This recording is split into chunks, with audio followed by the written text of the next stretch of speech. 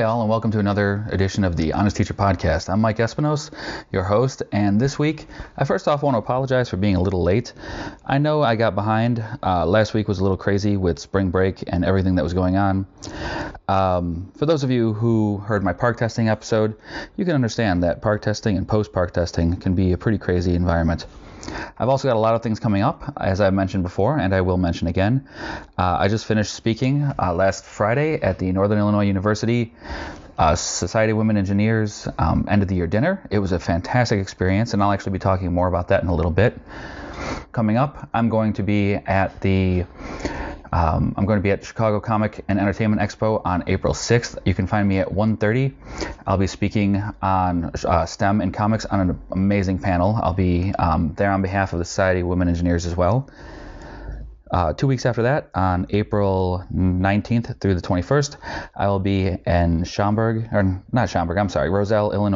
Rosemont, Illinois, at the Illinois Education Association Representative Assembly, and I will most likely be speaking at some point there as well. I'll also be attending as a delegate, so please come out and check me out. Coming up, the summer looks like I will be at Denver Comic Con, so if you're in the Denver area, please, by all means, come out and check me out. If you are brave enough to go to Denver, to the Denver Comic Con, it is an amazing time, and I absolutely recommend you go there. And if you've come from as far as I have, or at least from out of state, come find me, and we can all hang out and talk about how crazy it is, the world we live in. Now, on to the topic I'd like to talk about today. This last Friday, I was speaking at the Northern Illinois University Society of Women Engineers end of the year dinner, and I was on a panel with the most wonderful panelists ever. And a question came to us, and one of the questions was about what do we do after we're done with school? Now, I'm a teacher, so when I get done with my bachelor's degree, I can go get a job, and that is something that's wonderful. But a lot of people who are in fields that are more technical, especially engineering, yes, they could get a job with a bachelor's degree, but many of them are pressured into getting a master's or a doctorate degree. But the problem is, and this is something as an educator, I had to step in and I had to answer as well, is that when it comes time for you to know what you're doing once you graduate school, you only think you know what you're doing. Now, to clarify what I'm saying here, when I graduated school, I made this mistake, and I told the students not to make the same mistake as I did, where I had my piece of paper in hand, I had my sheepskin, I was certified intelligent, I knew what I was doing, and I just got done with the most modern education possible, and I couldn't wait to get out there and tell all these people who've been doing it wrong for years how to do it right. And I was gung-ho to just go out there and prove to people how smart I was. On the first day of my first job, I showed up and I didn't quite put my diploma on the wall, but in the way that I acted towards others, I did that. And I thankfully had a very nice gentleman who was a science teacher, and he took me aside and he said, Mike, you wouldn't be here if you weren't smart. Stop trying to prove it to everybody. And that gave me a wake-up call. I realized that I had been trying to prove to people that I was smart. And in doing so, the confidence that I exuded was also saying to them that you guys aren't, that your time has come and gone and I'm here to replace you. And those teachers who had a year or 5 years or 10 years of experience more than me, or even 20 in some cases, looked at me and smiled and were patient and said to each other, he'll get it eventually. And I did, but not at first, and not until somebody told me to shut up. Now, what happened is, when I stopped talking and I started listening, and I know it's hard for me as a podcaster to say I stopped talking because that's what I do, but when I stopped talking and I started listening, I started realizing all the things I didn't know. I didn't know what my specialty in education would be. I didn't know the things that I didn't know. And I realized that I was both confident and suffering from imposter syndrome. Now, what I mean by that is, and I've said this before, and it is the first words that I start any book about education with, is, I have no idea what I'm doing, but neither does anyone else. Every day, I felt like the kids knew that I was only a day ahead of them while teaching. Every day I felt like I was missing something and I wasn't as professional as the other teachers around me. And every day I looked out at my classroom and I knew I was making mistakes, and I thought the kids knew it, and I thought they were laughing at me up their sleeves. And it turns out they weren't. Some of them knew I was making mistakes early on, and they saw it, but they also appreciated my honesty in telling them that I was as new to this as they were. When it comes to teaching, when it comes to just being a human being, I can't recommend that you go through all of your school all at once and be this perfectly educated person who comes out. Because I had no idea when I became a teacher that technology was a field that was going to eventually shape my life as an educator. I ended up getting my computer endorsement degree because my grandmother offered a chance for me to take more classes and to get my endorsement if I would get it in computer applications. Now, that sounds silly, but my grandmother was the person who bought me my first computer when I was a kid, an Apple IIe, and she supported me throughout the years and helped me become the person that I am today. And with all of that and through all of that, she knew the future. From the 1980s, when she bought our first computer, she knew the future was computers. And as an educator, she knew one simple fact: we were not teaching computers enough. And I still argue we're not teaching computers and technology enough. I may be biased being a technology and computers teacher, but I feel that to be true. So I thought it was silly because there was no jobs on the job board for a computers teacher. If there was one or two, and I assumed if there was so few jobs, there must be such a high competition. Just like if I was a music teacher or an art teacher, there's 100 applications for a single job or more. I figured a computer teacher was the same way, until I got a job as a computer teacher. And then I realized that the education we're giving students on computers, it's incomplete. And then, as I continued to go on, I realized that not only was the education incomplete, but the other teachers' understanding of how to best use computers was incomplete. I started I was very natural in how I grasped computers. I was what we refer to as students today, a digital native. But digital native isn't a term that I would apply to students. I would only apply it to a handful of people, because not everybody's a digital native. Our students may grow up every day since the day that they could walk with a glowing rectangle in their hand, but that doesn't mean they know how to use it. And in fact, many computer teachers and teachers who use technology would argue that at this point in time, students are actually becoming worse with technology than better from year to year. So for those of you who are graduating, and I said this to these students, you don't know what you don't know. And I can't imagine you know what the next step to take in your educational career is today, because you haven't gone out there and seen the things that excite you, that guide you, that motivate you, that move you, that just make your brain race and you stay up at night because you just want to write more about it or you want to talk more about it. Those are the things that when you become an educator, you need to focus on if you're going to continue your education. And if you become an educator and you can't find something that you want to continue your education on, you should probably consider why you're an educator. Because I am a lifelong learner, and that is not just a buzzword I apply to my students. Being a lifelong learner is something that an educator must be, because you need to be able to translate that love of education to your students to make them lifelong learners as well. I am not teaching them the material as much as I'm teaching them how to approach the material, how to research, how to discover, how to be excited by, and how to report what they find. I could teach them anything under the sun. As long as I'm teaching them those skills, I'm doing the right job as a teacher. Now, when it comes to what you're going to do, the other reason that I do not suggest you immediately jump into school from one degree to another is a simple question that every job is going to ask you. Where do you see yourself in 5 years? And if you can answer that question, and I genuinely challenge you to answer that question, if you can answer that question, I am shocked and I do not believe you. Because there are so few people in the world who see themselves today where they're at that could have predicted it 5 years ago.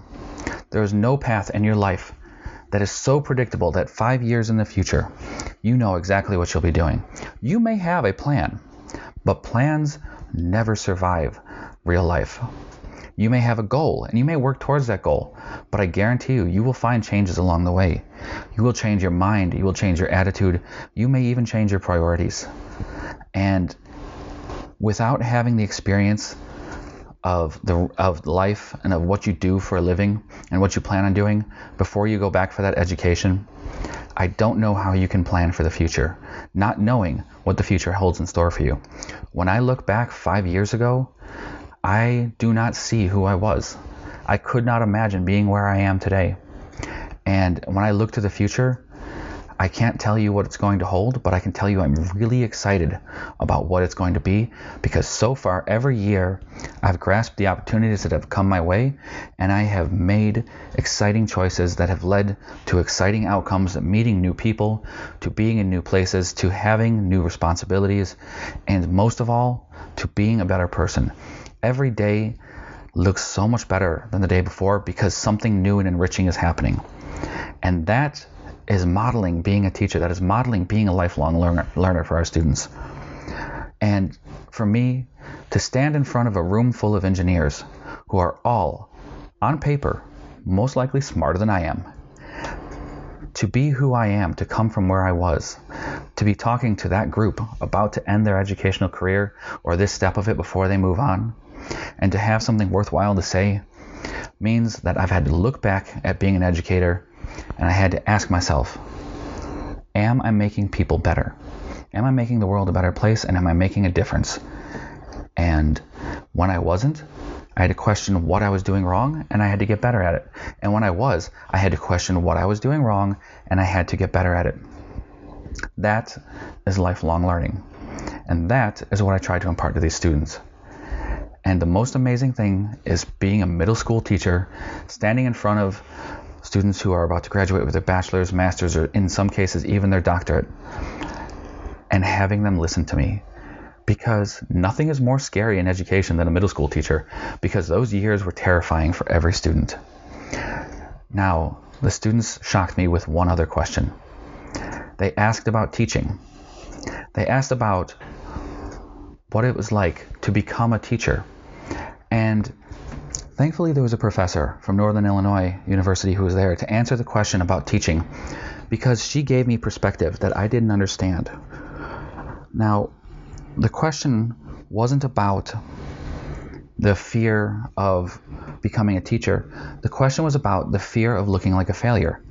Far too often, there is a stigma in education that if you became an educator, that's because you failed at your regular job. And I didn't realize what they were asking with that, because before becoming an educator, I was in construction. I swung a hammer. I jokingly call myself a knuckle-dragging gorilla. And I don't think that perception of myself has really changed that much through the years. As an educator, I can't see myself as a failure, because when I was in construction, everything that I built, I could point at and say I built that. That was an amazing feeling. And now, as an educator, I can point to every success my students have. And instead of saying I built that, I can look at them and I can say, I helped them build that. I built that person who built that. And to be an educator isn't a failure. You haven't been driven out of your field to become an educator because you can't do it. To be an educator is to realize that the future of your field is so important that you want to take your expertise and you want to give it to others so that you can make the field that you're in a better place. For me, every day when I go to school, I look at my students and I want to demystify STEM. Science, technology, engineering, and mathematics far too often is something that other people do.